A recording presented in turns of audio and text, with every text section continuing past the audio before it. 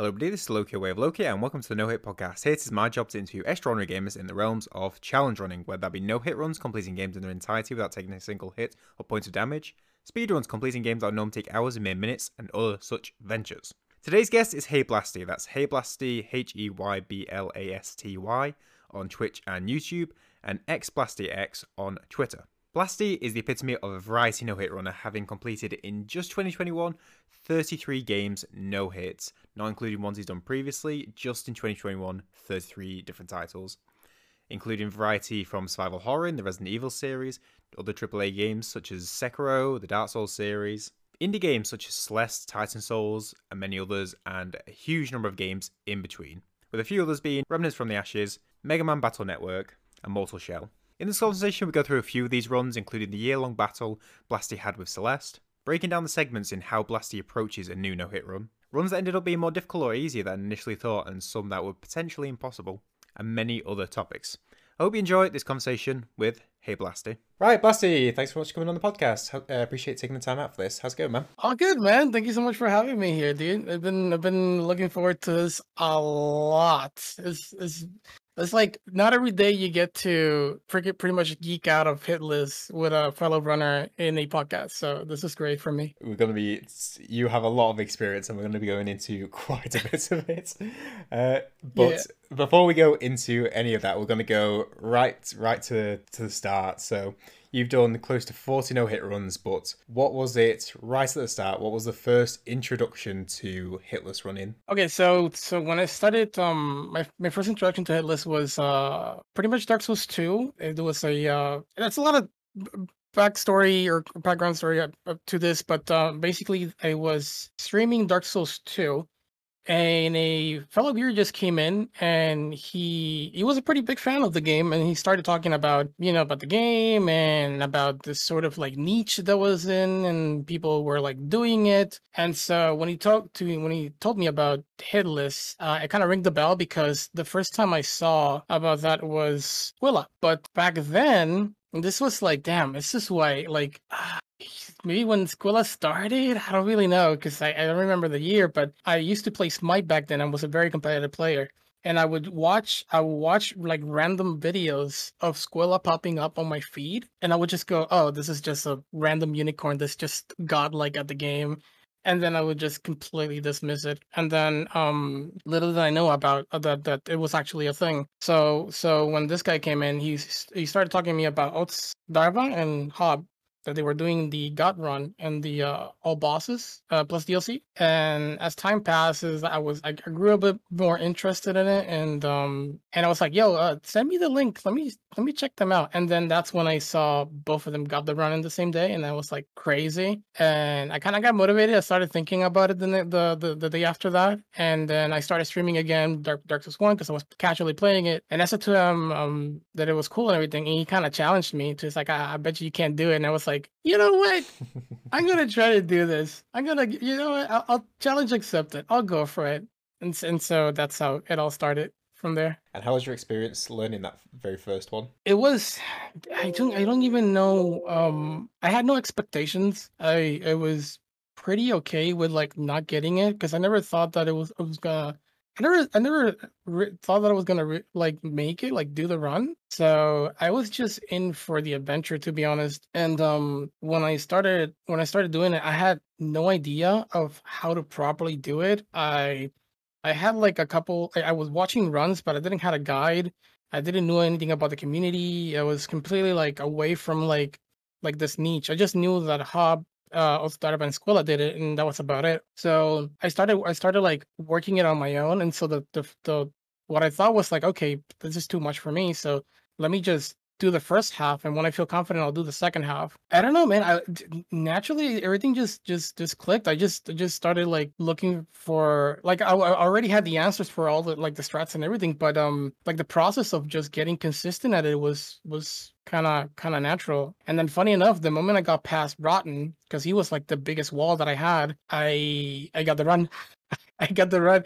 And the thing is, here's the funny thing is that I knew that I had a really, really bad win ratio against Throne Watchers. Like my win to losses was like 1 to 10. So I was like, there's no way getting past Throne Watchers. And out of nowhere I did, and I was like, I don't know, it was kind of surreal. I was like, damn, am I actually doing this? And I could see chat going like, wait, is Blasty actually doing this? And then I killed Nashandra, and then I don't know, I popped off. One of the very very few times that I popped off. So I'd be interested to know. Yeah, that's I'd be interested to know how has your approach changed. So from that first experience to the present day or recent, how has your approach to learning a no hit run developed? oh, dude, my approach to learning has gone wow miles, I would say, dude. So here's the thing. So I've been doing this for 3 years, right? And so the first year, I wouldn't say like the first year was as productive at the as the other the next 2 years. I think the next two like the last 2 years where I started like really realizing my position as a runner and my potential, and I started to get pretty serious because like the first year was basically just I'm enjoying it. I'm enjoying it. When I did the Dark Souls 2, I was like, oh man, how many other runs? Like if I can do Dark Souls 2, which is like Dark Souls are hard games, what other games can I not hit? And I was like, oh shit, okay, let me try Resident Evil 2. So there was that. So basically there's a lot I've learned from every game. And so one thing that I made sure to do, at least for the last 2 years, was like learn something from every game that I no hit. So I always ask myself, like, okay, what was the one thing that if I would have done correctly or I would have changed, would have significantly shortened the time it took me to get a run? And I would take note of that, and then I would apply it to the next game, right? And so that's like every single game that I know hit it kind of make me better at routing and strategizing and creating consistency. So that's why I say it's like, dude, like I think I've grown pretty like I gotten way better at doing it. Like Dark Souls 2 took me, I think, was 3 months. I bet you I can get that run in probably like a month now with the experience that I have now, or probably less. So yeah, there's a lot. I think my approach to just hit list is like everything has an order. There's a hierarchy. Like this importance of what I should do first and what I should not do. So it's grown tremendously. I've got two questions from that. The first one I'll ask is, could you provide an example of something you've from an example of a game that you've no hit and what you took from that game that then applied to another no hit run you then went to do? Oh, so there's I got a couple examples, but two really good examples is what I took away from Celeste and what I took away from Hollow Knight. So when I was doing Hollow Knight, and this is something that I came up like halfway through, I think it was, that I kind of realized, and I was like, this is something that I should definitely do more often. Is basically like whenever I do a run, I would make a montage of all my hits. So yeah, so I started with a separate channel that is called Blasty. Hey, Blasty got hit, and in that channel there's a montage of all the hits that I took from Hollow Knight, and every night I would just watch those hits and I would try to like memorize them. So it basically will work as a sort of like predicting the future in a way, but it's like learning, like knowing exactly how you got hit, so you know not how not to do it. So like if I were to go to like to a certain path, I'll be like, oh, this is how I got hit.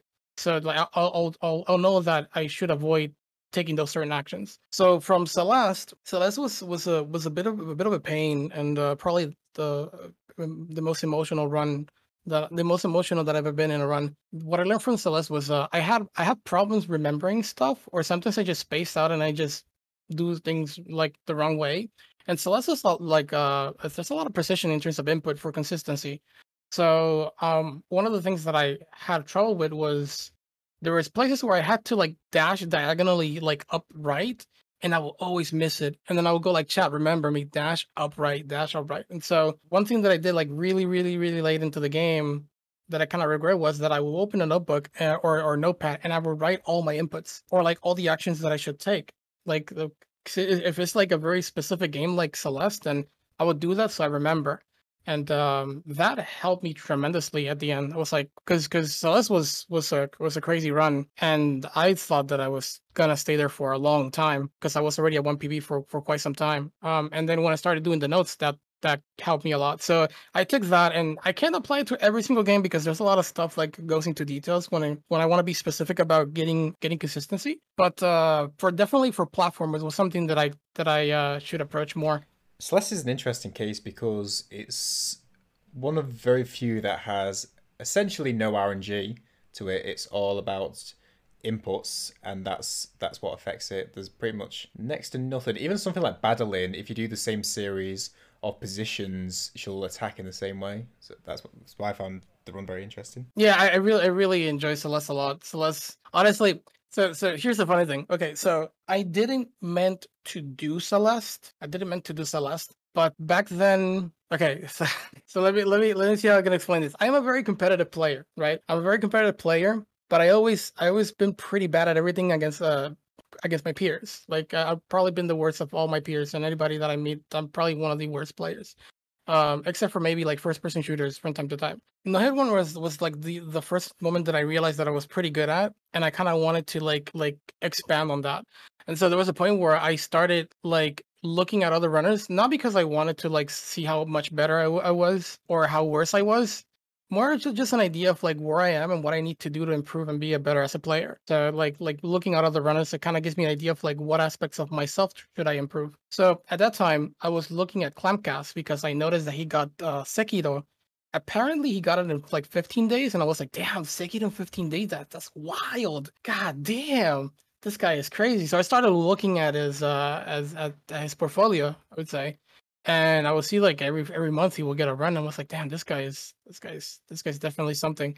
And so I started watching him, and then there was an event from Team Whiters where he assisted, and they were talking about Celeste. There's very little people or nobody in the Kidless community that has done it, and that he wanted to see one. He was interested in seeing one. I was like, you know what? I'm gonna do Celeste.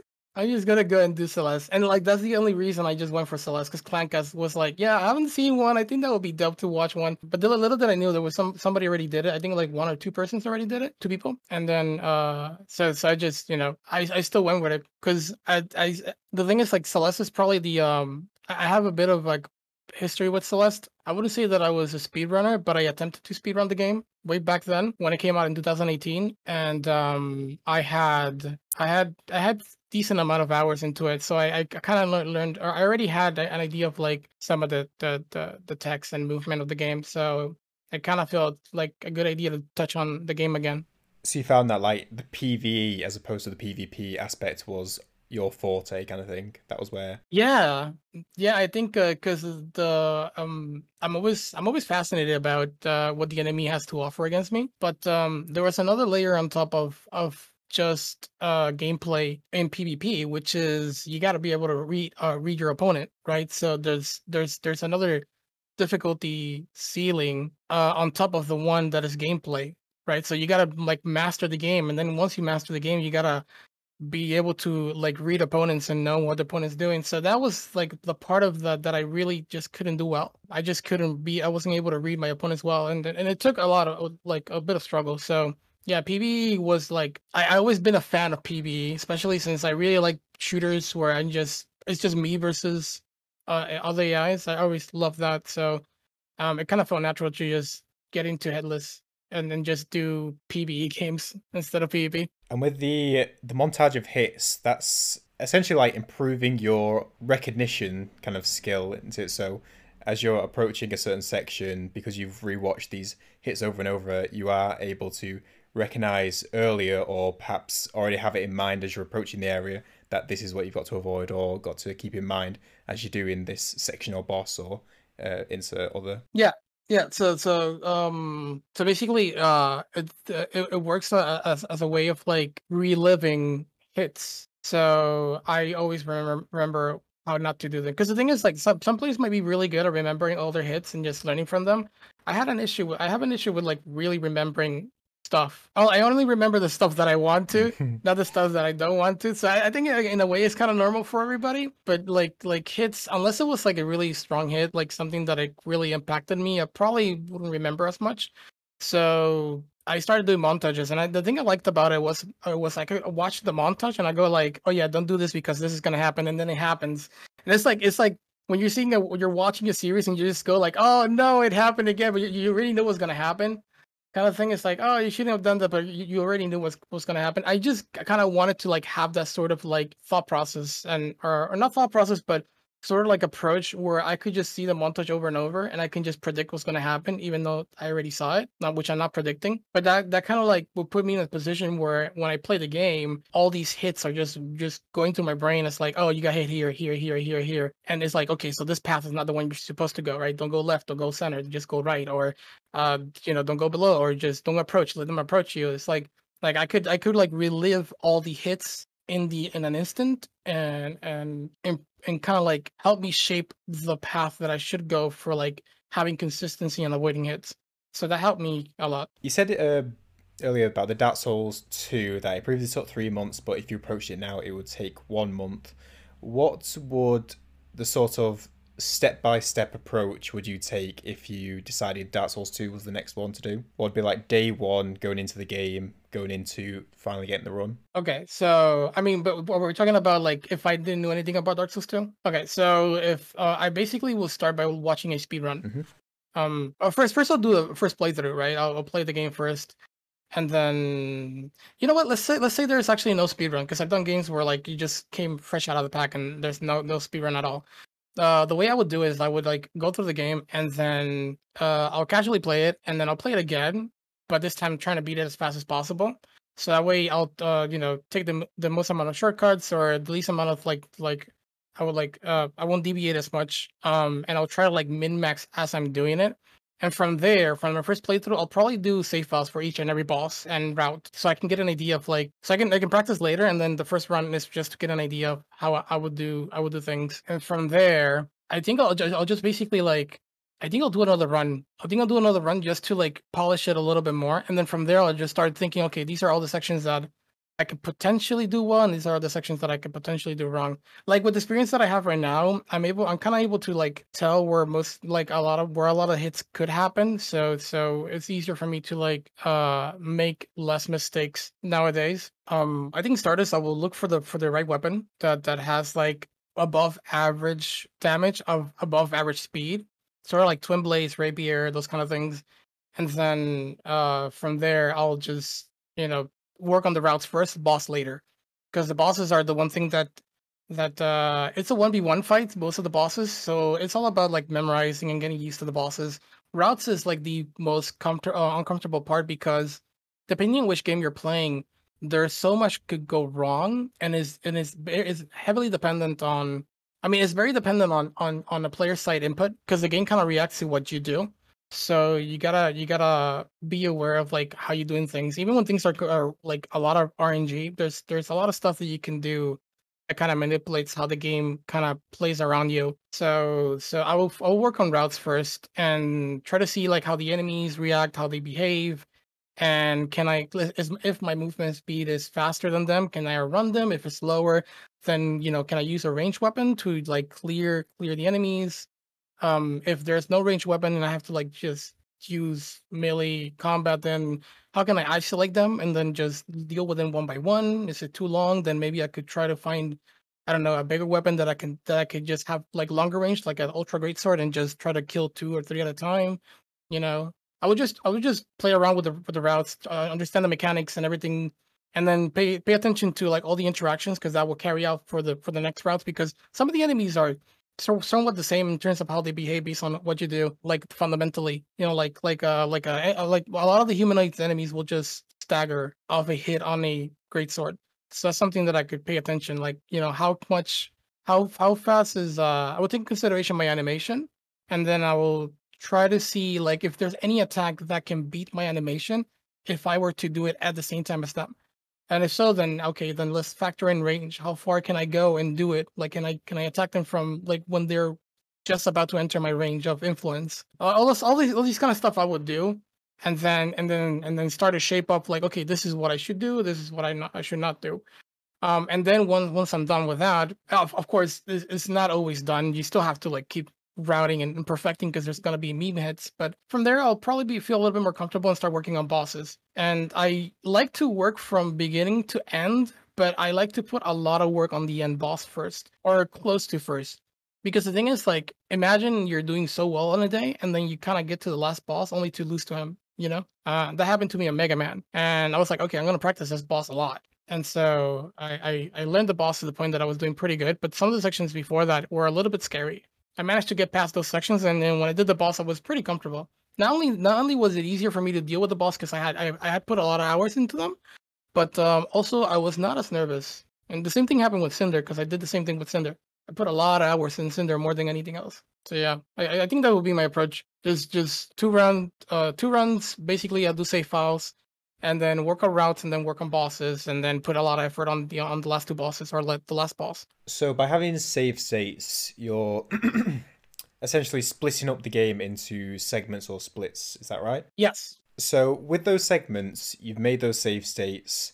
With certain, my idea is with certain games, there can be like item restrictions, like in Souls games, perhaps with buffs. Do you use those save states to like reset the same split over and over again, or do you during that second playthrough just run through casually, making the save states as you go, while making sure to try and explore everything? Yeah, I do save states on my second playthrough. I'm also careful about how to like the state of my character. If it's an RPG game, I kind of want to make sure that the stats that I have kind of help me practice. Because let's say for example, if I make a save state on a character that's actually pretty strong, pretty OP, then I could probably like three shot a boss. Then it's okay because you're probably gonna be able to get that build, but then it will not give me the practice that I need if I mess up, right? Because there's just games that you can actually like sort of like stun like a boss or like for example Bloodborne, right? Bloodborne is a game that it's a lot of like execution. So if your execution is good, you'll do good. But if your execution is bad, you have no knowledge of the boss, and you're gonna suffer, right? So I try to be in a position where I still need to work pretty hard to just get the win, just in case, as I say, as a failsafe, just in case things don't go my way. So, like for example, if I were to do Dark Souls, I'll probably have low stats of in terms of damage, so I do very little damage, and I can just practice the bosses over and over. So I would do save states with what I, like the second playthrough. I'll try to make sure that the character is not as strong. So when I do save states, I could do that. But as well, I'll be very careful about how do I set up my character for the routes because that's kind of like the more important part, to be honest. I don't want to be like completely under leveled. I just want to be just right. So yeah, on my second playthrough, I'll probably be looking about what I really want. Like for example, I think Near Replicant is a really great example of this. I did my first run, I clocked in at on 8 hours, and then I did my second run, and I was already looking about like how can I make it faster. And that's when I found the boar. So I did that, and I was already looking about like which are the best weapons, what items that I play with that kind of like help me have an easier time against fights. And so I made sure to look for those. So when I ever made the safe state, I will have those tools to be able to practice because then it will be a pain to just do safe state again, just to look for the tools, right? So I didn't want to like do a third run just for the sake of tools and then make safe state. So I'll probably be very keen about like what are the tools and stuff that the game has to offer to the player on the first run. And then I'll take mental note of that, and on the second run, I'll try to like look for them so I can then make the save files and have all the stuff. So yeah, I will see. It will kind of be like I'll be prepping per route to make sure that the save state has the necessary things, so I don't have to like do it again. And that sort of resource management, do you do that all through like self exploration of you yourself like going through the entire game, or do you use any other sort of resources like I guess speed runs or wikis or anything like that, or is it all just making sure to search every avenue of the game? I guess It really depends on the game. As the game is fresh, there's really very little resources that I got at my disposal, so I have to do a lot of stuff on my own. But if it's a pretty old game, then I definitely go to community FAQs, speed runs, Discord communities. This is pretty funny something that I do that I kind of look at in the way I look at it. I kind of look like speedrun communities. I look at them as like villages. So it's like when I'm going to like let's say Celeste, then I'll go to like Celeste's village, and then I go like, okay, like let's see who I can talk to that can kind of point me in the right direction and give me the good stuff. Sonic Adventure 2 was one of those where I just went into the Discord and I was like, hey, I want to do a challenge run on this game. Any tips? And from there I started working. And I think it was thanks to, I mean, not I think, I know it was thanks to that community that I was able to get that run in the time frame that I got it, because the one of the last bosses is complete. It's rage inducing how much that boss is unfair. I can't believe that I enjoyed that boss when I was small. But yeah, I would certainly just go to like the communities. I would do a lot of Google search. Like if there's any like FAQs, or not FAQs, but like discussion on Steam, on Reddit, on I'll do a lot of research on that, and from there I'll try to learn as much as I can. If there's not much research, I just play around with the game as I'm doing my first two runs. Honestly, I don't when I play it for the game for the first time, I haven't been able to like really sit down and have that sort of casual experience that usually you used to have. And this goes way back based on like how I was born and stuff, and taught and everything. But I find a lot of satisfaction on just doing a first playthrough, but like always paying attention to everything. So, and not just like going for the sake of super enjoying the game casually. So part of like that, what helps me when there's a game that I don't have much of resources outside of like what I outside of the game. I just I just pay attention to like every detail. I think that one of the things that I've made sure to get from every game is like how the game functions, mechanics, enemy behavior, and all that stuff. And that has helped me tremendously on like finding strats and things about runs. I think Kenna was kind of like that. You know that in Dark Souls, the bosses have like sort of a move pool, right? Just like how Sublime said it in one of the in your podcast. It has a move pool, but in the back, when you're in behind them, they only have like one option. Well, they have two options, which is either like basically like attack from to the back, like there's an animation dedicated to attacking to the back, or just turn around. And there's instances where you can kind of like loop that, or you can play around that if you have the right spacing. The boss has no choice but to like look at you. So in Ken, I did that a lot. I was like, oh, like I learned this from previous games, so let me see if I could do this in Kenna. And so I did it, and I was like, oh, the enemies do not have a way to like deal with the players behind you. So there's things like that. Like I try to like understand how some strats or like manipulations work on other games, because they're like very important tools for transitioning to a newer game. And I think like for like fresh new games, that's the one thing that I rely the most on. Is like understanding how everything is like how hitless is possible, and how some strats are possible in other games, and then learn and trying to think how can I translate it to other games. Whenever I try a new fresh game, then it's like, okay, so this is a third person shooter, or this is the third person RPG. What other games I play that has some similar gameplay or combat style? What can I do now? How can I exploit it? So I'll start with that. I'll start with messing around with the things that I've done in the past to see if it worked. So that's like probably my main way of like strategizing when there's not much at my disposal. So we've gone through just a variety of different runs that you've done there, from like Celeste to Dark Souls to Mega Man to Sonic.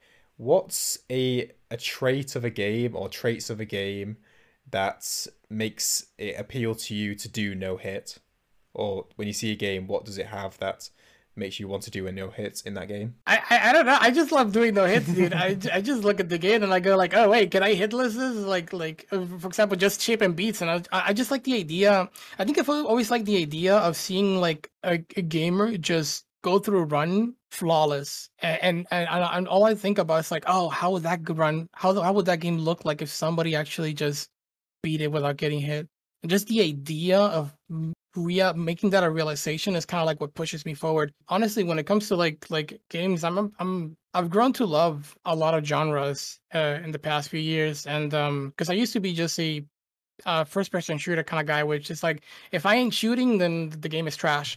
And that was what I was, but it all changed back when I decided to just sinking to Fallout for survival, and my perspective of genres kind of changed, and I started being open-minded. This was before I started Hitless. So transitioning to Hitless, after doing Dark Souls 2, that was my first thought. It was like, oh my god, what other games can I do Hitless? I just realized that there's such a buffet of games that hasn't been done hitless, and I just want to do them all. So I think that's like my motivation. It's not really like playing a game per se and just out of the enjoyment of the game I kind of want to do it. It's more of just that I just want to do them all. I just want to hit them all. No, Just hit them all. Pokemon it. Just like catch them. Yeah, this is just catch them all. It's just catch them all. Put it in my library. Okay, I have all these games that I've done. Which one needs done hitless? And that's kind of like the thing how some people go like, oh, Blasty, why do you don't like just doing hitless with other people? It's like some people go like, yo, you wanna do this hitless, or I'm working on this. You wanna jump on it? I go like, nah, no, it's fine. You're already doing it. I'll just work on another one. It's because if it's done before, then I probably wouldn't be that interested. And that's kind of was my sort of like my thought process, like in the first year and a half, or maybe like the first 2 years. My thought process was like, oh, if somebody already did it, let me go for another run that nobody has done it. And I think it was more of like, not because I wanted to catch them all. It was, which is funny. It was more because I really wanted to push the envelope of the niche. The niche is so small compared to other niches, and I was like, like people need to know more about no hit runs, and so what I thought was like, okay, if I do no hits on other games that have never been done, maybe my runs will get to people that never thought these things could be possible. And so maybe, like they'll get curious about, okay, what's no hit, and then they search on it. So like expanding, like the more runs, the more titles I get to, the way I see it is like the more people I might get to get curious about the niche. So for me it was like, okay, you did that run, okay, I'll work on this other one. Right, I'll just work on this one that hasn't been done yet, and that was like for the first 2 years. Now I just I still kind of like do that, but I'm more conscious about how people like be part of something, and if somebody's doing a run and they kind of want me to chime in, I might do so. Or if I usually I just announce what game I'm going to do hitless, and then people just jump into the bandwagon from time to time. So it was the same with Kenna, I think, and the same was with, I think it was Resident Evil 7. I remember, I think it was, I don't quote me on this. I think when I started Resident Evil 7, Jeff was going to start as well, or something like that. I don't remember much. And there was also Death's Door, which I knew somebody was doing it, but I already announced that I was gonna do it. So I was like, oh well, I guess, man, but I really want to do this game. So I ended up doing it regardless. I was like thinking about not doing it, but it was really fun to just trade, meet new people, because that's how I met Soul Rot. So it was a fun experience. So I think after Death's Door, I was like, oh, you know what, maybe this is not that bad, because I can meet new people, and we can trade stuff. It's like it's not just a me thing anymore. I have somebody else who could look for resources as well. So now I'm not this kind of runner who goes like, oh yeah, you're doing it, I'm not gonna do it. It's more of like, I prefer to do runs that people are not done yet, but I'm okay with just being part of this and just trying to like learn the run together. Yeah, Soul Rot's I know from his very good Titan Souls guide, which he used when I was going for that run. Oh yeah, dude, ever since he did that guide, that game exploded. It's very entry level game, and it's so good because it's like you either die in one hit or they die in one hit. So casually it feels like a hard run casually, but it's very execution heavy. So like if your execution is good, you'll do good, except for the first boss. The first boss is a pain in the ass. Slime Heart or Sludge Heart or whatever it's called. Yeah. When I first played the game, I wanted to get a feel for like how a hit will look like. So I was paying attention like how everything was working, and mechanics and everything. And the first thing I said, I don't think you can go back into the vault and see it because it's pretty old now. But the first thing I said was like, okay, this is probably gonna be the hardest boss. And they were like, yes, this is the hardest boss. Okay. So yeah, I lost a couple runs to that first boss, but every single time I got past him, I got pretty far into the game. Speaking of Titan Souls is a very short game, whether you do any percent or all bosses. It's a very short run from a hitless perspective, because it essentially turns into a speed run, because it's just, you have to do everything in one hit. But you've also done like the Replicant, which was, I believe, about 6.5 hours, the final run. Do you have an appeal towards a certain length of game? Because I know some other short ones you've done, like Super Mario Bros. Or Contra, are all quite short and sort of, I guess, high, like... I would say the shorter the better. The shit. Well, kinda. I think a really, really good spot for me is 45 minutes. 45 minutes to like 1 hour and 50 minutes is where I like to be. I do not know, dude, how I end up getting into these long runs. I just really don't know. Like I wish I didn't have to do long runs. Like I just there's a couple runs that I've done this year that are pretty long, and I have nothing against it. It's just that the longer the run, the less attempts I can do in a day, and the more there is to look on.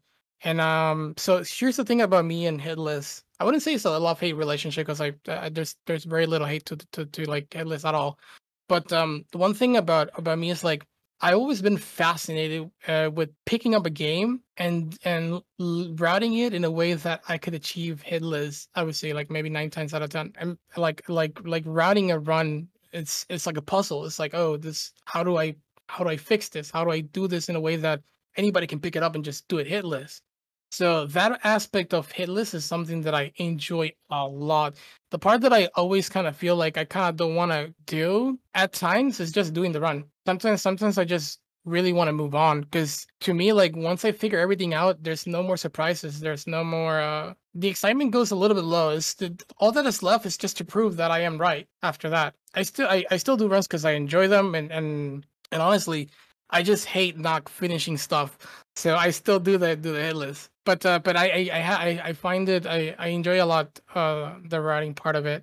So when I'm doing a short run, the routing the time it takes to route is just enough for me to just feel satisfied and then move on to the next run. So if I'm doing a 45, then the games are quick.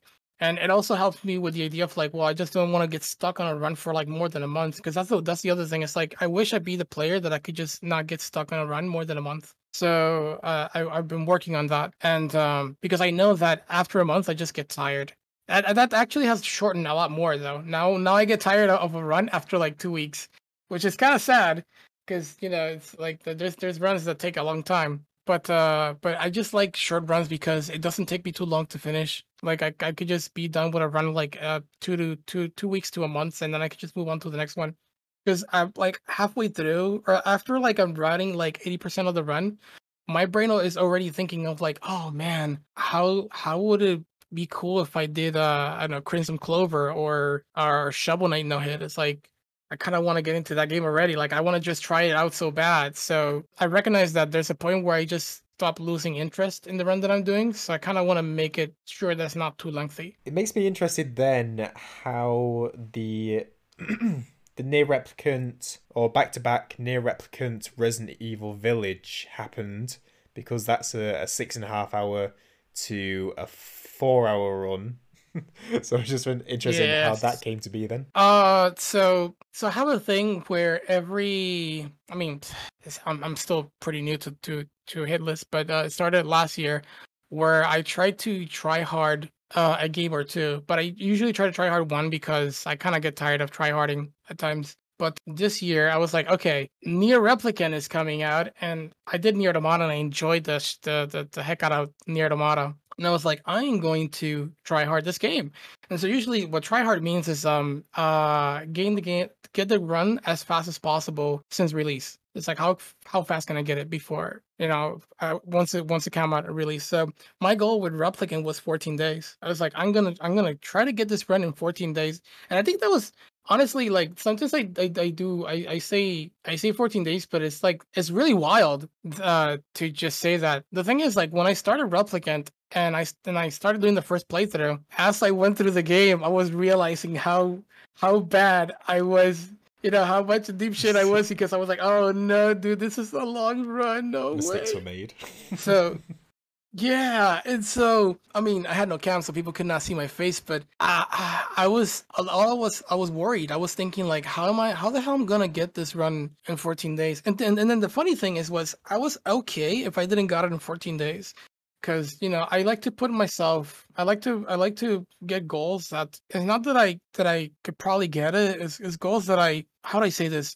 So in the competitive aspect, I don't compare myself to people. I compare myself to my ideal self, right? So when I'm tryharding, what I'm thinking is like, okay, the best version of me, how much it will take him to get this run. And so I'll go like, okay, hey, Blasty, the best version of me will just take, it will easily get it in 14 days. And that's something that I just said myself, but it's not something that I fully think like, oh, I can really get that. So anyways, I got into it and I was like, oh damn, I don't even know how I'm going to do this. And like I said, the run ended up in 8 hours. Oh yeah. Ugh, my brain is like going everywhere. So here's the thing. So before Replicant came out, so this is what I wanted to say. Before the Replicant came out, Resident Evil 8 was announced that it was coming. I don't know what day was it, but it was basically after the 14-day period that I gave myself from Replicant. So no longer it was of like, okay, if I don't get it in 14 days, it's fine. I can just keep grinding it. But I'm pretty sure that after 14 days, I'll probably be very close to getting the run. It was more of like, if I don't get this run in 14 days, I'm gonna have to just take the EL and move on to Resident Evil 8. So I had that pressure on me to just really get the run. So when I started Replicant, that's when I realized that it was just a big mountain to climb. I really didn't thought that I could do it, to be honest. But yeah, I pushed through. I actually try hard a lot. Like every single day, I was thinking I will go to sleep and I'll probably I dream about the run, to be honest. Which is funny because I think I was talking to my dad once about something, and he was telling me, son, the day you start dreaming about something is the day you start getting proficient at it. And so that never left my like that always sticks to me. So whenever I'm dreaming about something, if I was dreaming about Replica, I'm like, okay. I'm actually in this game like really really deep. So let's give it my all. So I grinded every day like a lot of hours into it, and the beginning was okay. There was a lot of running, and the running was the part that I hated the most. And when I found out that I could just jump on a board, it made things a lot easier and way faster. And then from there was a couple weapons that appear, and I was thinking of like, should I go short, like medium range and just use that, or should I go heavy? And then I learned how the enemy kind of like reacts to the weapons, and I was like, okay, then I'll just go like the starting weapon, because usually this is something that I know about development, is that usually developers like to sort of design the game around the starting weapon, right? The initial weapon. Remnant was just like that. Like the rifle was the weapon that they designed all the weapons around. So the starting weapon tends to be pretty good because it's pretty balanced for casual. But when you apply it to hit list, it's actually a little bit stronger than it should be. So it's like, okay, I'll just use the starting weapon, and it worked well. It worked pretty well, and so I didn't have to like search for all the weapons, and that made my job a little bit easier. It was like one less thing to search for, because I was pretty comfy with that. And then from there, I started to like understand how the abilities work. There were moments that I couldn't even figure out some sections, and I play around with so many stuff. There was no speed run at the time, so I couldn't even search for it. I did try searching older speedruns to see if I can get some sort of an idea, but no dice. I had to keep working on my own, which kind of sucked. But I mean, and now it feels good, the fact that that I still got it in 14 days. So yeah, figure out the abilities and started working on every boss, and I found a couple cheeses, which was pretty funny. And oh, so yeah, and then the one thing that kind of like helped me a ton was just the hit montages, right? Every single run, I will do a hit montage. I have like 4 unlisted videos, or I think it was 5 unlisted videos of my runs. I think I did like 5 attempts, and I think I got the run in the 6th attempt or something like that. And every single hit, I would just look at it and I'll go like, okay, and I'll try to look for like more potential hits so I can avoid them. Because the thing about like getting runs fast is like, it's not about how much mileage you get out of a hit. It's about also like understanding like where the potential hits can come from. So you got to be really good at predicting how hits are going to happen based on like what you do, and how the environment is working around you. So I was paying so much attention to like, okay, I can get hit here, I can get hit over there. Because one of the things that I hated about myself in the past was that I would see the hits that could happen, but I'll be lazy enough to like not do anything about it. And then the hit happens like 3 PB, and I'll just be sad because I didn't listen to myself. So one thing that I make sure was to listen to myself every time. So it's like, I see a potential hit here, let's fix it. Let's not wait for the hit to happen. So like montages and being able to predict hits helped me a lot. And I think the highlight of that run was basically the last two runs because I was at a 6 PB and the last two runs was 8 and 9. Normally, like, you have like 2 days, I think it was like 2 days left, 2 to 3 days left. You kind of don't want to go for full runs. I mean, I like the thought process will be like, I need to do as many runs as I can to see if one of them is actually like the golden ticket. But I was like, no, let me try to get as much experience as I get. So this one run that I just gamble it on, I could just have like enough experience to like not get hit. Because at the end of the day, when you see a run that you've done and you look all the hits, let's say you did Celeste and you got like 200 hits total out of all the attempts you did. If you were to go to the past and just give all those hits to the past you probably would be able to shave off maybe like 3/4 of all those hits on the past you, significantly reducing the amount of time it takes you to get a run. So my thought process was that it's like, let's not reset. Let's do as many runs as I can. And I can only manage to do 2 runs because I think I got the run on Friday. So Thursday I had to work, so I couldn't put time onto it as much as I wanted to. So I did runs prior to that, and I got an 8-hit run and a 9-hit run. And I was like all 4 hits. I was like, please give me all the hits that I could that's gonna happen. Like all of them. Give it to me all. And then I started looking at every single hit. So I did montage of them and then I downloaded them to my phone. And then when I was working, no, I downloaded to YouTube. And as I was working, I would just leave the playlist on looping of all the hits just so I can see them over and over and over and over. And from there, I went for that last run and I was I don't even. I to this day I really can't explain how well the whole process, because it's kind of surreal. It's like that I got a 6.5 run in 14 days, with the last 2 runs being high hits. So yeah, I think I went a little bit away from what you asked, but yeah, I'm sorry, but yeah, that's basically it. That was Replicant. I guess I didn't mention Resident Evil 4. So coming into Resident Evil 4, Village, sorry. Oh, because it was the. I'm sorry. Yeah, Village. no Yeah, my bad. I'm sorry. It's just I've been playing a lot of Resident Evil 4. So coming into Village, it was a bit more comfy because it was a 4.5 hour run, 4.5 hour run around that time frame, and I was like, oh, this is better. It's compared Resident Evil is known to be, yeah, it was so comfy, dude, because it was 2 hours less. I was chilling. The Resident Evil games tend to be a little bit more slow paced compared to other runs. So there were a couple of things that I knew that I had an advantage. For number one, I had a pretty good or an average hitless average, I would say, understanding about how Resident Evil works. Thanks to watching Carsey's commentating over his runs, because there's a lot of useful information there that he kind of talks about how the AI works and everything.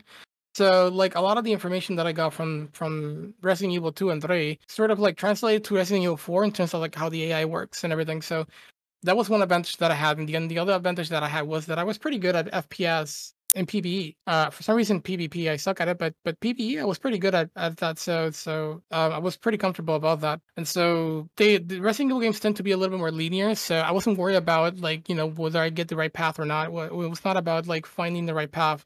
It was more about understanding like what are the difficult parts of the game, and giving all the tools that I get, where should I allocate all those tools on, right? So I have a thing where I call ref flags, and that's basically of like the ref flag is basically a section that is pretty hard to do compared to like the other sections. So it's like difficulties above average. So when doing like the first few runs, I would identify the red flags and I'll try to allocate my important tools that I have at my disposal in terms of like defensive tools to those. And in the case of Resident Evil Village, it will be just like guns and like where do I use the guns, and like I kind of want to min max and not just farm everything. So there'll be moments that there's certain types of bullets that are like important for me. So and then using like the Magnum and understanding where I should use it. So all of that helped me a lot. Flashes were like super important to know where I should use them. So when I understood like how the AI kind of reacts to the flashes, how the enemy reacts to the flashes, then I started like allocating them in the important spots together with the Magnum.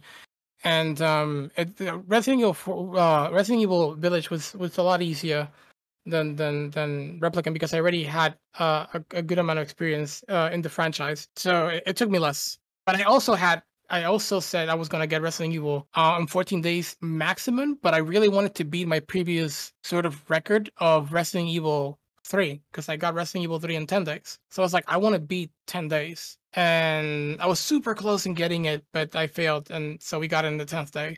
The only difference is that Village, since routing, took me 8 days. And then Resident Evil 3, since routing, took me 7 days.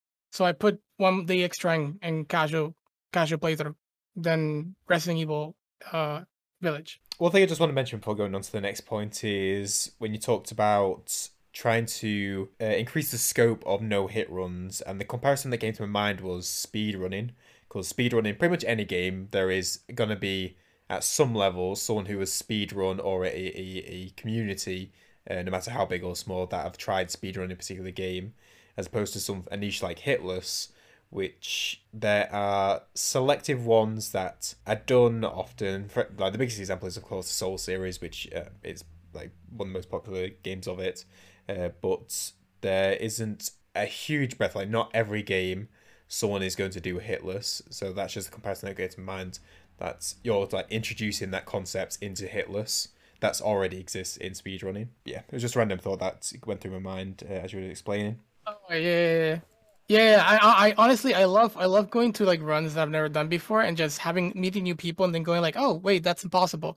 And I'm like, no, it's doable. And then they kind of see the process of it and then go like, oh, that's great. Very rarely somebody gets like interested in doing so. But I think in Mega Man, there was a guy that was watching me do the run and he was like, oh, I kinda feel motivated to just try this run. So I'll check it out. So I don't know where it stands right now, but last time I spoke to him, he was really interested in just getting into Mega Man No Damage. Because honestly, like there was nobody has done Mega Man No Damage, like the Battle Network series.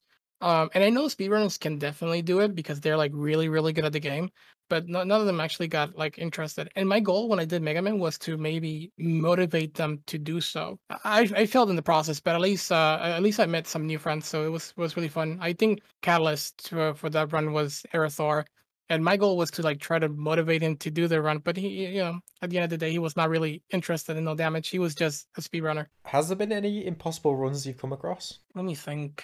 Well, there's been many runs that I decided not to touch for the time being. I wouldn't say completely impossible, except for well, it's really hard to tell because I really don't consider games like to this point impossible. But I would say a game that you can for sure like if you see it, you probably go like, yeah, this is not doable. It would be Ninja Gaiden Black actually, which is funny because that game actually got or not funny, but the game was done No Damage recently. Is that the one with the a couple days ago. final boss? The tricky final boss, or is that a different one? No, I'm talking about that. So I'm talking about you're probably talking about the platformer one. Yeah, I think so. No, I'm talking about the third person one, the one that came from on Xbox. Yeah, I remember. Yeah. Yeah. So that game, I remember when I talked to the guy who was also doing speedruns and challenges and stuff. He said it was impossible, and I was like, oh sure. And so I checked the run, and honestly, it is insane if anybody pulls that Hitless because the thing is the game it revolves around blocking. It's made by Team Ninja. Team Ninja is known for doing not like having pretty hard games, but more importantly, having pretty hard enemies to deal with because the tells in those games are a little bit they're not as good as Dark Souls. And Team Ninja likes to do like when they design their enemies, there is tells, but man, they're quick. I wouldn't say like Code Vein level quick, but they're quick. So when you're trying to do Hitless on Ninja Gaiden Black, you basically cannot block, which is like your best tool because sometimes will come out of nowhere and you have to like just block and go for a counter. So imagine just not being able to block. It's like things are just gonna happen so quick and you're just gonna get hit pretty easily. So when he said it was impossible, I was like, oh yeah. And then when I checked it out, I was like, he is probably right. I wouldn't say it's like impossible, but it's really, really hard to pull off. But recently No Damage has been done, so at least that's a step in the right direction. I don't think anybody will probably attempt to do so. But I would like to take a peek at it in the future. It's just that it's only for Xbox. The Steam version, I don't like it. It's actually the PlayStation version. I don't want to touch that one because it has extra chapters. But the Xbox one, I would like to try it out to see like how the AI kind of works because I think maybe there's a couple of things that might not have been tested out.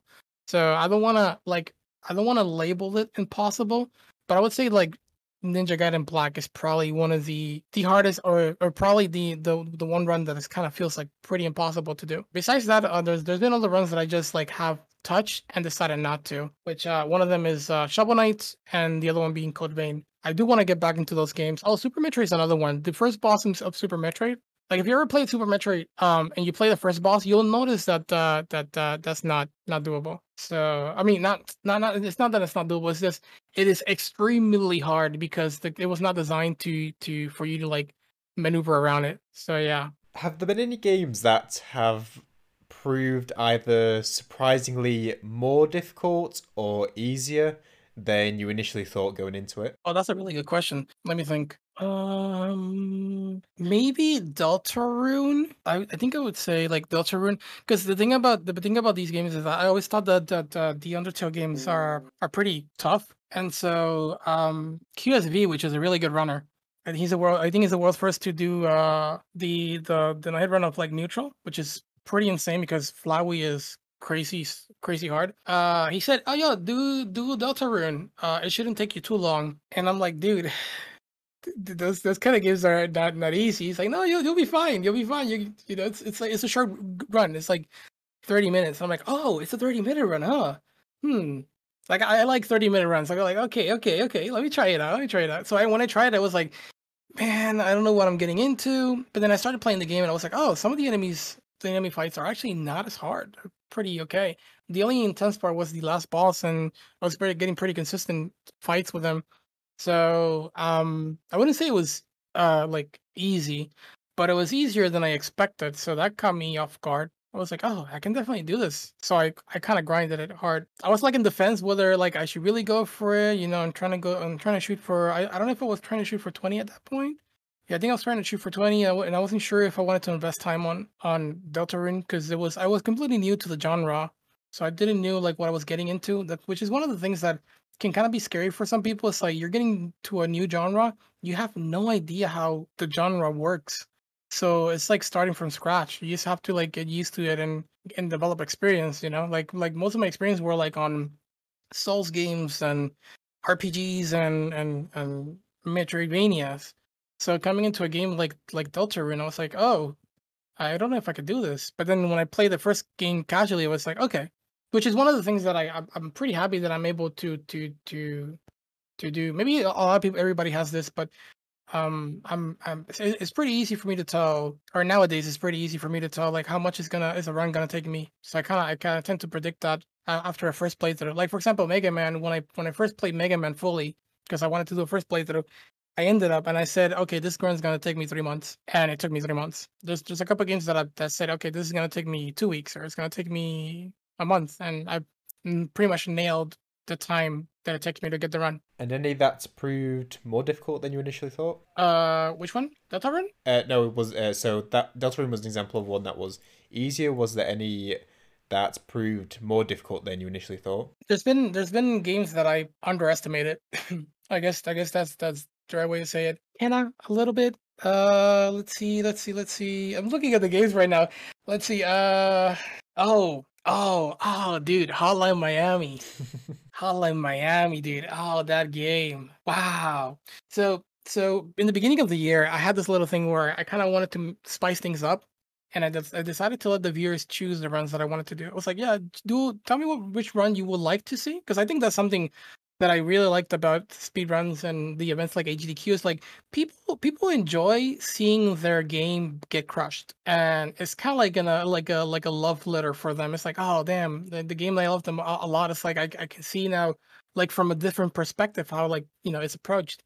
And I thought maybe people want to have that sort of experience where they just find like they ask me to do their favorite game and just do a hit list. And at that time there was two people who asked me, a close friend of mine, and then one of my moderators said, "Hey, do Hotline Miami." And I was like, "Okay, I'll check it out." And when I played the game, dude, if I thought that getting into Replicant was I got into deep trouble, Hotline Miami was like 3 times that, because the enemies can kill you in the first frame. So that's nuts. So when I was watching, because I was watching a speedrun of it, and these guys were going like balls deep, just didn't care. And their excuse was like, if you die, it's okay because it's just faster to reset the level and attempt it again. Then no, they said if things go wrong, it's okay to reset. Then just attempt to salvage it because it's faster. And I was like, oh no, dude, these guys like do this kind of stuff. And then they were saying like, yo, yeah, you can die in the first frame. Like they can shoot you in the first frame. They can either choose to react on the first frame or react in the frame number 50 or react like 1,000 or none at all. So there was a bit of RNG in terms of like they can choose when to engage in fights with me at any point. So I would peek in so they could see me, and they would just act like they never saw me, and that was frustrating. And so I would, when I started, I thought it was going to be a little bit easier, and then it was hard. It was hard because not only the fights were brutal, especially in a casual, but I had no source of like strats to go from. Like everybody who's done like sections or segments, they just go fast. There was only one guy who attempted to do headless, but he was doing it with glitches, which I have no problem with that. It's totally fine. But the thing is, he was skipping a couple levels. So they found a way where you can just back into the car, and then you will skip the full level and just continue on.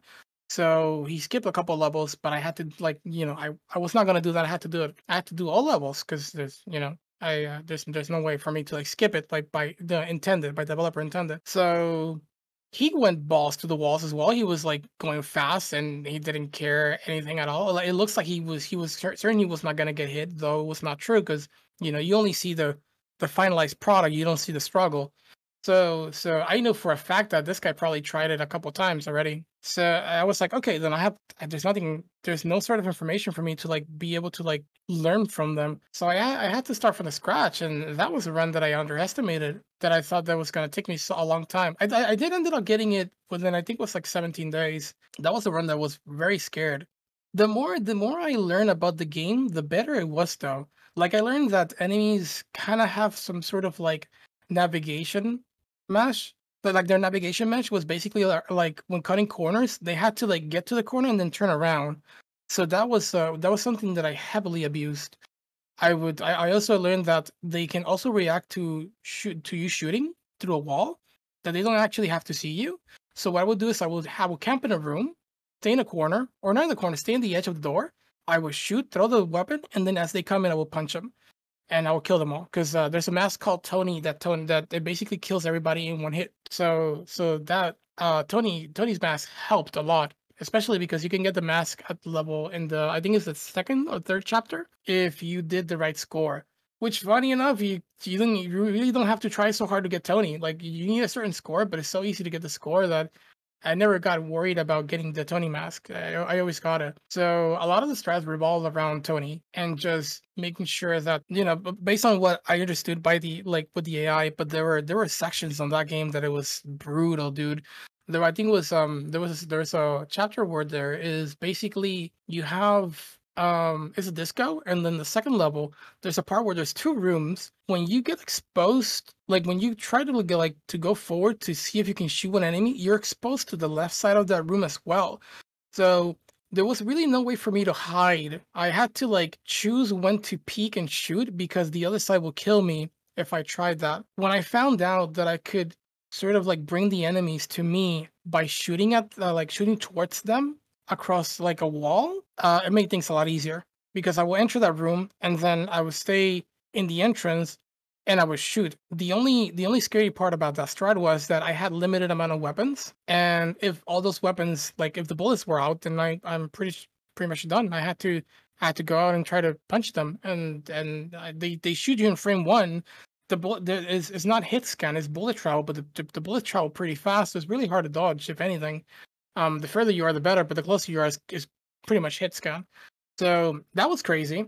And then the most crazy part was like the last few stages. There was a particular stage with a boss, which is basically the last part of the main character, the last stage for the main character. And I had no idea how I was going to do that fight because it basically is the boss, the mafia boss or whatever boss is. There's two cats in front, like I don't know if like tigers or whatever they are, and then you have the boss's right hand. And so the way it goes is you kill the two cats, and then you kill the right hand boss, and then the right hand man, and then you kill the boss. And so the problem was the cats. The cats, they run at you and they just bite you. There's no tell, there's nothing. As soon as they get close to you, you're dead. So that was really hard because you enter that room with nothing. You only use a trophy. You get a trophy from one of the chairs, and you just smack with the trophy. So I'm like, how the hell am I gonna kill them with just a trophy? And I learned that if I position myself in the corner, in the right corner. I mean, this was me testing all the positions that I could get. If I stay in the right corner, and then I basically I slash them at the correct time, that slash would, like, it's not gonna kill them because they die in two slashes, but that slash will stop them, and then they will go for a very predictable attack, and all I had to do was time the attack. So it was sort of like a pattern, or in a tempo. It was kind of like a pattern. So I'll just do that for the first cat and then for the next cat. And I didn't have to fight them both at the same time because since I was in the right corner, naturally one of them just falls behind the other one because one of them is closer to me. So I would just kill the first one and then kill the second one, and then from there I would position myself in the center, let the right hand man, like his minion, come to me, throw the trophy, and then I will basically just cower in one of the corners and then just kill him there. So like it took me a long time to come up with that strat, but man, when I found that out, I was like so happy because one of the things I hate is just not having control of an outcome that late into a run. Because after that fight, it was like 3 stages left, and they were not that difficult except for the last one, which was another thing that I had to put a lot of time into. But yeah, once I figured out the boss in the last stage of the game, the only one that really was inconsistent was the police department. So once I figured that out, it was good. But that run in particular, I was not expecting to suffer as much as I did. One run you've done is the world's first Remnants of the Ashes, of which the game developer studio, I believe, or at least the Twitter, the official Twitter for the Remnants, shouted the run out. Has there been any other experiences, or was that sort of, I guess, a surprise to wake up to or to see happen? Yeah, that was my only surprise. I mean, the only moment that I had something like that. It was completely unexpected because I never reached out to the devs, but I was very vocal in Reddit because at that point I kind of realized that I was trying to understand Reddit because I was into like content creation, so I really wanted to like learn how to like understand all the other social media so I can bring out more people into my community. So I realized that people disliked heavily me posting videos, but they actually enjoyed me posting pictures. And so I would post pictures about my progress, which is another thing that I noticed they like. People like really being part of a journey or like a narrative. They like following a narrative. So I would often just post pictures about like, 4 hit PB, I'm struggling but still there, almost about to get to this boss, wish me luck and all that stuff. And then, that was kind of like building up to when I got the run. And so when I got the run, I posted the final boss picture with all the splits in green, and I was like, yeah, I finally did it, I got it. And that got a lot of upvotes, and like a lot of upvotes, and the developers congratulated me there in the Reddit post, and they found I guess they just typed "Hey Blasty" on Twitch and they found out the vault and they posted the vault. Like I didn't even give them the vault. They just found me and found the vault and then just posted the vault. That's how it happened. So it was pretty fun. It was pretty cool. I didn't. It caught me completely off guard. I was really happy that they reached me out. A sort of a tangent, but I was curious because I've not seen it before. It might be more well known than I'm aware of. But for a few runs, but the one I saw it on at least was the Celeste run, which is your controller, which is hitbox. At least the visual on screen resembles, Yes. like, if people have in mind like an arcade machine and the circular buttons, and there's like several of those on screen. Could you describe, like, first of all, what it is and the why you use that for those runs, if not more, that I've not seen? So the hitbox is basically it's just an arcade controller, but instead of having the stick that you see in the arcades, they just have 4 directional inputs, which are in red, and then the other buttons, which are in white. The hitbox that I own kind of mimics the PlayStation 4 controller. There's another one that mimics the GameCube controller, which has way more buttons, and the layout is kind of more of like a keyboard style layout where you got like the WASD and then the shift button next to it. So it's a bit more friendly for keyboard players. when the idea of trying out the hitbox was that I've always been a fan of like approaching the multiple games or new games with a different controller. I kind of noticed that I'm pretty good at adapting. So I kind of like enjoy doing trying new controllers with different games. Like for example, Hollow Knight was with the GameCube controller. Katana Zero was with the Xbox. Minecraft was with the I forgot the name of it. It's basically a controller that you put you put your hand in it, and it's just like a hand controller. I use that, and so when I knew about the hitbox, I was interested because I didn't like using keyboard for platforming, but I really love tapping the keys. Like usually use keyboard for like my third person games like Dark Souls. I always play with mouse and keyboard on Dark Souls. So I would just like freaking like really mash the buttons like pretty hard. And that's the thing that people do with arcades. They just mash buttons. And I was like, huh, if I actually like, I really enjoy just mashing buttons on a keyboard, but I don't like it for platforming. I wonder if I might enjoy, using a hitbox. And I bought it and I fell in love with it. And so I think I got this before Celeste, I would say. And so when I decided to do Celeste, I decided to just use the hitbox, which was probably not the best idea because a lot of the hours that I put on Celeste back then when I used to play it a lot, it was with a GameCube controller, and so basically I had to learn everything from scratch with it because one of the things about the hitbox is that the out of the four red buttons that the hitbox have, the one in the lowest part is actually up. That's the input. It's to go up. So it's kind of intuitive when you think about it, that you have to press the button that is the lowest to go up when it should be down. And so that took me some time to get used to because I couldn't like do it without thinking. Like subconsciously, I couldn't really press the lowest button to just go up. So that took me some time to just get used to. But I fell in love with the controller. Honestly, I think it's a controller that I would use for every Metroidvania. I just the sound of it and when I tap it, how it feels. Honestly, I've been looking to buy another controller similar to this, but I would say like my curiosity for like doing attempting hit lists with different controllers and just seeing like can I adapt to this with this controller is what pushed me to try the hitbox with Celeste. And after that, I've been using hitbox for other games like Toho Luna Nights. I did it with the hitbox as well. I want to move into live streaming. I guess, unless it can't be taken away from it or separate from the challenge run aspect, what is it about live streaming that you enjoy? Honestly, is hanging out with people. Live streaming is kind of like the virtual world of couch gaming. Is where couch gaming has gone to, and I've always been a big fan of couch gaming. I used to play with my friends and just hang out, and there's couch gaming had this sort of like, if anything, parallel play to it, where it's like you're probably not directly having fun with your friend. He's probably playing another game or on a handheld while you're playing on a console. But just having somebody there, like either witnessing or just being there with you, is kind of cool. So transitioning to streaming was basically the same. It was like couch gaming but virtually.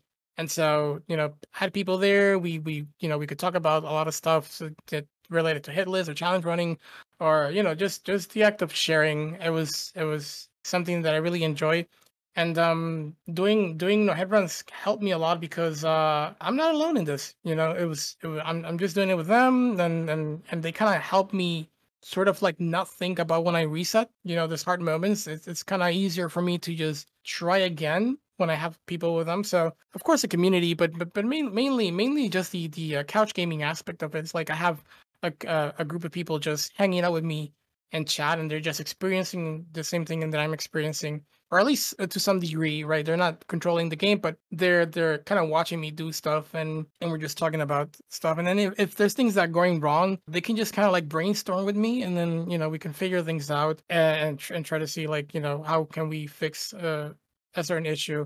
And that was actually very true when I did Resident Evil 3. A moderator of the name Miley Ray Stewart, she's been with me for quite some time, and I basically tried or taught her everything I know, almost everything I know about hit lists, because there was a point that I kind of wanted her to be like this female figure that does hit lists, because I really like seeing women attempt like cool stuff. So I kind of wanted that from Miley back then.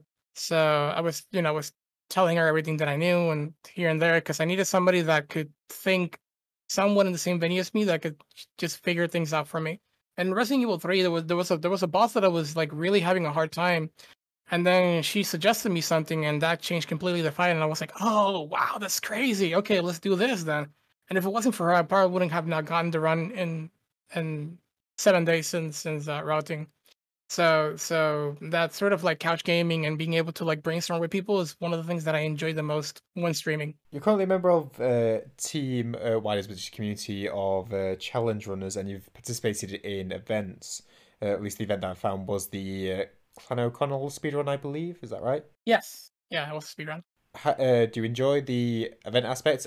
I'm sure you've been in some other ones. I just couldn't find as I was doing some prep. But event participation, do you enjoy that aspect? Oh yeah, so just to like throw the information out there, I did participate in the Team Hitless event. I think you participated as well. I was commentating RE.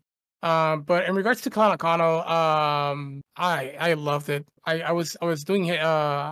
Initially I wanted to go for Hitless, but I couldn't get there. Clan Akano was something of a game that I was like looking forward to being done with. But when I did speed run, I didn't thought I was actually going to fare well. I was just looking to just have fun and just give my all, and ended up winning the tournament. But before that, I was actually commentating, and one of the things that I enjoy a lot is commentating. I've been always being a big fan of commentating, and somebody I looked up to when it comes to like high tier commentating is IFC Yipes. I think he's probably like god tier commentator, and so I kind of wanted to provide that sort of quality to people when it comes to Hitless, because I think there's a couple aspects of Hitless that kind of needs a bit of attention to just have a core community and can glue people into the game. Like first, it's a narrative, and you also need people that they can kind of like look forward to seeing part of the narrative. It was not the case for Clan O'Connell, but that idea of like being that kind of commentator that kind of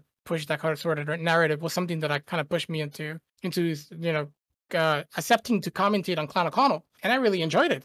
It was really fun to be able to interact with the developers, and then kind of change back and forth information, and like explain what the runners were doing. And it was a really fun experience. And yeah, when I would do it again and again and again, to be honest. Along similar lines, is that the appeal of making guides for you? The be able to explain things that may not be immediately obvious even just by watching. So making guys is pretty interesting, because I don't think the appeal was much of that when I started. It was more of like there was a spot that was not filled, and somebody needed to do it, and so I started doing it. And then I noticed that people really needed the help, and then from there I started like working on it on guides. So from there it did transition into being able to like sort of like explain people how everything worked in like commentary fashion, I would say. Well, not really commentary fashion, but in a similar fashion. And the feedback was phenomenal. I had really good feedback. And so that made me realize that people really needed guides. And after that, my goal was to make guides in a way that it was very easy to understand, and people can kind of like get into the mindset of doing bosses hitless. And I think one of my goals with the guides in Dark Souls games, especially Dark Souls 3, because I think this is the only one that I've done guides from. My goal was to kind of like what would be the word? Is it demystify, or yeah, basically demystify the fact, or not the fact, that the idea that the Dark Souls is a hard game, which it is, but I think people were missing the point about the game. Miyazaki said himself that he didn't make the game hard for the sake of being hard. He could have made it hard for the sake of being hard if he wanted to. But one of the things that I really liked about Dark Souls 3 was that the game itself was trying to teach you something. The difference between player was whether you were willing to learn or not. And so I think people couldn't grasp that idea. So my goal for guides was to be able to like teach them the way of like learning a boss. So the thing I would do is I will give them all the move sets of a boss, so they can kind of get themselves acquaintance with how the boss functions, instead of like giving them a strat of like, yeah, just use this weapon and buff like this, and then when phase 2 comes in, just wail on it and done. I kind of wanted to provide enough information for them to say like this, not to give them the fish, but to learn how to fish. So I really wanted them to like be able to like when they were done with the guide to be able to transition to another boss and go like, oh, I know how to do this now, or like I know how to approach this, right? So yeah, it was to like bring light to the idea of like the game is hard, yes, but it's much harder because you're not looking to learn, right? Like the Dark Souls is a game that if you take the time to learn, it's not a game that is meant to be done quickly. It's a game that takes time to learn and to just get used to. So if you take your time to just, go little by little, you can start even a Gundyr and just try to understand how Gundy works and learn from him.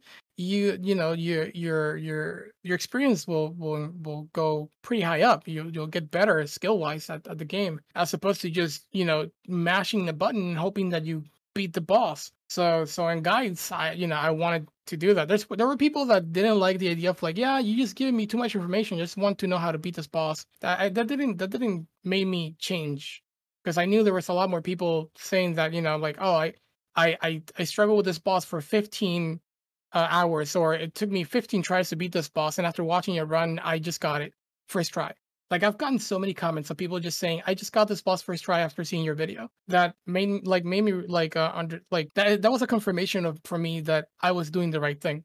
Like I was not teaching them how to do a certain strat. I was teaching them how to learn the boss and how to like fight the boss correctly, so that if they try it again later on, then they'll feel like it's not as hard as I thought it would be, that kind of thing. And on the later guides, I actually started incorporating in the description. If you go to the description, you'll see that there's like references of 4 videos with different weapons, each of me doing the boss hit list. They will go like, yeah, but how do you do this with Greatstar? And I go like, just look at this video. It's like, see how I did Frida, or see how I did Watchers, and so on and so forth. So my job as providing guys was much more than just give them a quick fix. It was more of like setting them in the right path to like be able to be like independent in their journey of just achieving, finishing the game, because it's like finishing the game it means a lot for a lot of people. I know people who have commented that like I never thought this was possible, and I did it. And I get that in the nameless not nameless, in the Cinder video, which is like a very important video to me. It's like very dear to me. But that video, I've had people just say like, I never thought I could do this, and I did it. Thanks for the tutorial. So yeah. In a sense, it's instead of teaching how to do a boss, it's teaching to understand how the boss works, and from that you can then learn to do the boss because you know how it works. Yeah, exactly. Yeah. My goal simply was to like help people understand how to go about playing Dark Souls through a boss fight. It was like, don't look for like a one trick pony. Just take the time to learn. And people will go like, hey, I need help, and I will just casually go like, yeah, just show me the video and I tell you what you're doing wrong, right? I'm not gonna give you any sort of a P strat or anything. Not that I knew many, but there were some that I knew that you could finish fights pretty quickly. But I would just tell them, hey, just show me a video, show me a recording, and I will point out what you're doing wrong and what you can do right.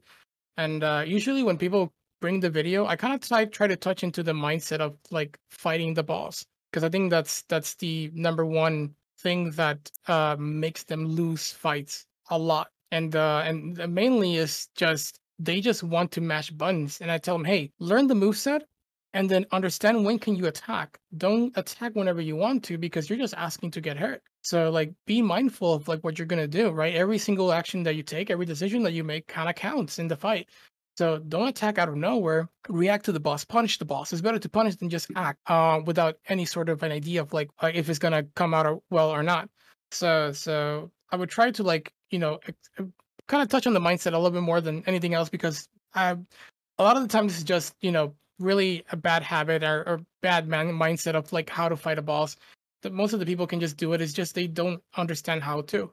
So that's I would touch on that more in depth whenever they couldn't beat the boss. My final query before we go into some quick questions is, with doing so many runs, do nerves still play a role, or do nerves still affect you? I think that nerfs will always affect me, but not as much as it used to. There's back then I had an issue with nerves, and there's a runner that I probably won't be able to mention his name because I probably doesn't want to. But there's a runner who's a really really really good runner that maybe not many people know about. He does mainly low damage runs, And there was one time that I was talking to him about nerves, and because that was a subject that I kind of wanted to touch on with other runners to see like what were their takes on it. And he said he rarely get nervous. Like he gets nervous, but not like, not too much. And it was the idea of like really not caring in a way. And I was like, oh, interesting, huh? And so I try to like set a mindset where I don't care, but not really. It's more of like I'm okay with not getting the run, right? I think like that's one of the things that helped me a lot lose like diminish the amount of nerves that I could get or minimize the amount of nerves that I would have on a given run. It's just understanding that if I get hit, I can just try him tomorrow, and I don't have to worry about it as much. Nowadays it's not as it's I still get more nervous than normal, but it's because I'm shooting for this goal, and we only have 1 month left, so it's kind of scary when the runs don't go your way, especially Resident Evil 4. God damn it! But yeah, I've learned to just not really put too much attention in caring. The other thing is that I kind of like juggle between games. Like I don't do just one run. I've done 4 runs at the same time. And the idea of like if I just don't get this run, I can just turn it off, put the other run, and just start working on the other run is kind of like helped me a lot. It was like, okay, yeah, if I get hit, I'll just try tomorrow. I'll just work on these other runs. And so the juggle, the whole thing of like me juggling between games also helped me with that. Because honestly, sometimes for me, time is not like big of a factor unless I'm trying harding. And I fully understand that when I go for a run, I understand that I can get the run at any point. So it doesn't become a matter of like, can I get the run? It's like when. So I can choose to try hard and get it faster, or I can just, chill, enjoy myself, be okay with getting hit, and I'll take it later. I'll get the run later. So that has helped me a lot with just you know fear and stuff. That said, though, you always get nervous. You always feel like your heart is pumping like really fast.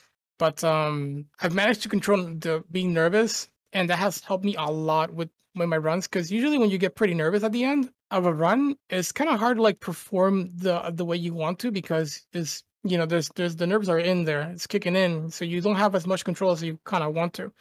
There's also the fear of like I do not want to get hit. It's like I'm so close, I don't want to get hit.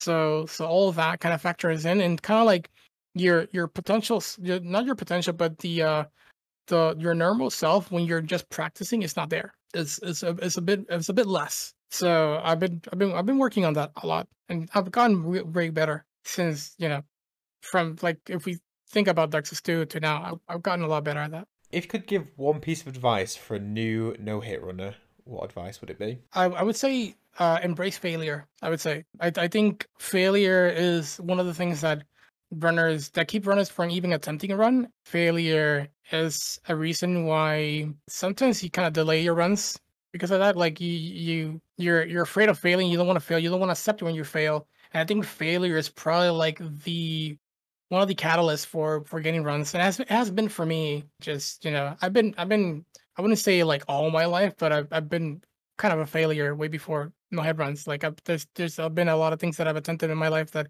I sucked at. I tried parkour, I tried skateboarding, I tried basketball. I wasn't too high enough. Yu-Gi-Oh! I tried to attend tournaments. I was pretty bad at a lot of stuff, and I tried like for example skating. I would wake up every morning and I would jump over a bucket for 30 minutes straight just so I can get an ollie. Like I could perfect an ollie, and then after that, I just couldn't land an ollie well. So, I put time. I had discipline. So I'm not a stranger to failure. So when I learned to embrace failure, it helped me a lot with runs because it just tells you what you're doing wrong, it's if you know what you're doing wrong, then you'll know not to do it. So it doesn't apply to everything. Like I said, failure didn't help me a lot with skateboarding, but it definitely has helped me a lot with no hit running. On top of that, the thing about embracing failure is that if you can't do the run, it's okay to walk away. When I did Dark Souls 2, I was okay with walking away. It's like, yeah, it's my first game. If I don't get it, it's fine. It's like I have zero expectations of me. I'm okay with walking away if this run doesn't work out, and I've done it with every single run. But that's why I come to Code Vein from time to time. I haven't touched Shovel Knight because of that. It's not that I'm not good enough. It just takes more time, and not choosing to continue is kind of like a fake. kind of like a fail. It's like I failed to just do the run from the start, from the get go. So I'm okay with failing. I'm okay with admitting that I failed. Like, it's important to understand your strengths and weaknesses because that way it helps you shape off your path. If one game could be released tomorrow, either an announced, unannounced, or a sequel to a game you don't think will ever exist, what game would it be? I think Mega Man Battle Network 7. It stopped at 6 is the first they were done. I always thought that the game that the franchise of that had the potential to compete with Pokemon. It was a game that probably was not as friendly to get into as Pokemon, but man, it had like really really cool mechanics. People who play Battle Network in the back in the day, they know like it was a really good game and it had like really good stuff going on. It's just that it's like like it was branching off from the original Mega Man, which is a platformer. So it probably wasn't the game that the franchise they kind of want to put it a lot more effort into it. But I feel like there was an opportunity missed there. But I would say yeah, Mega Man Battle Network 7.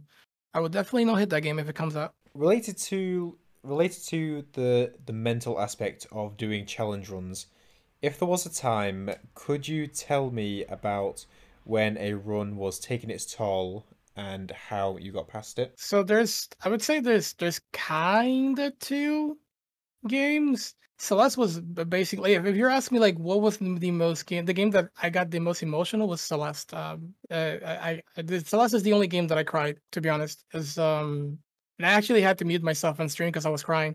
But I was crying because I was nervous because the nerves kicked in and I was like, oh man, here comes the nerves again. Same old. Hello, my old friend. So it was just like I couldn't control it, and I know that when you're nervous, you can't perform well, and especially on a game like Celeste, where it's like platforming, you gotta be not super precise, but very close to precise. That scared me a lot, and it it was the Celeste was definitely a struggle because I went pretty hard on that game on November last year. I had a goal of doing. I had two goals. One was 12 games before December, the end of December, and then was a 12 out of 12, which is basically the same thing, but the other one had a bit more a bigger window to just mess up. Like the 12 out of 12 ended on the I think the first or second week of January while the 12 runs out of December ended up in December.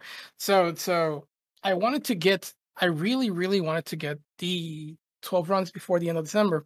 So at that point it was in November was Celeste month, and I grind that game so hard, and I got to 1 PB. I think like early or mid December. At that point, I was juggling between three games. I was doing the Pathless, Celeste, and Sekiro, and those were the last three games that I needed to complete before the end of December. And I was stuck at PB hell with Celeste for the remainder of December. I managed to get the Pathless, I managed to get Sekiro, but I couldn't for the love of me get Celeste. And last run, I got pretty far in, and then I got hit, and it was over. I entered January, and I was already like really burned out from the game because I played so much. I pushed that game so hard that there was one comment from a speedrunner that I was talking to. It was like, imagine that it takes you like 8 months to get this run, and then I was laughing, but after a while, that thought kind of creeped in, and I was like, oh damn, imagine if this is the run that I just take so long. Because I've heard of many runners who they just have runs that takes them like 8 months, 9 months, like a full year. And I was like, damn, what if Celeste is just that run that I just won't be able to get through until like many, many months pass? And so from there, I was like, I started getting burned down. I was like, yeah, I'm not gonna touch Celeste for a little bit. And one of my viewers went to my Discord and said, Blassie, you haven't touched this game in quite some time. And this was February, getting into February. He said, I will unfollow, I will stop talking to you if you don't get this run by this time. And he had a website where it showed the timer and everything. So I had like, I think it was like till the like mid-February or something like that. And I have a photo. I just haven't been able to find it, but I have a photo where it shows him saying that, and I go like, but like that's very little time. And then there's another a viewer of mine saying, well, you better get working onto it. And he just kicked W's. I think it was or lose or whatever. And I was like, damn it. And so I started working again. I mean, I knew that like he wasn't super serious about it, but that definitely pushed me. And I was like, okay, I'll start working on it. And then the day before, I decided to start doing runs again on Celeste on stream, I started. I decided to practice. I was like, okay, it's been quite some time. Let me see how I feel about this run. And funny enough, I got the run off stream. That practice. I was de-rusting after not playing the game for quite some time, and I got the run.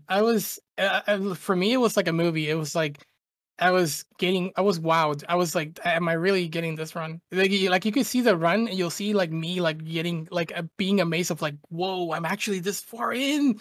No way, dude. And then I got to the last flag, and I was like, oh, this is crazy. And then I pogged. I freaking popped off. Mm. I haven't popped off as much as I did for a long time.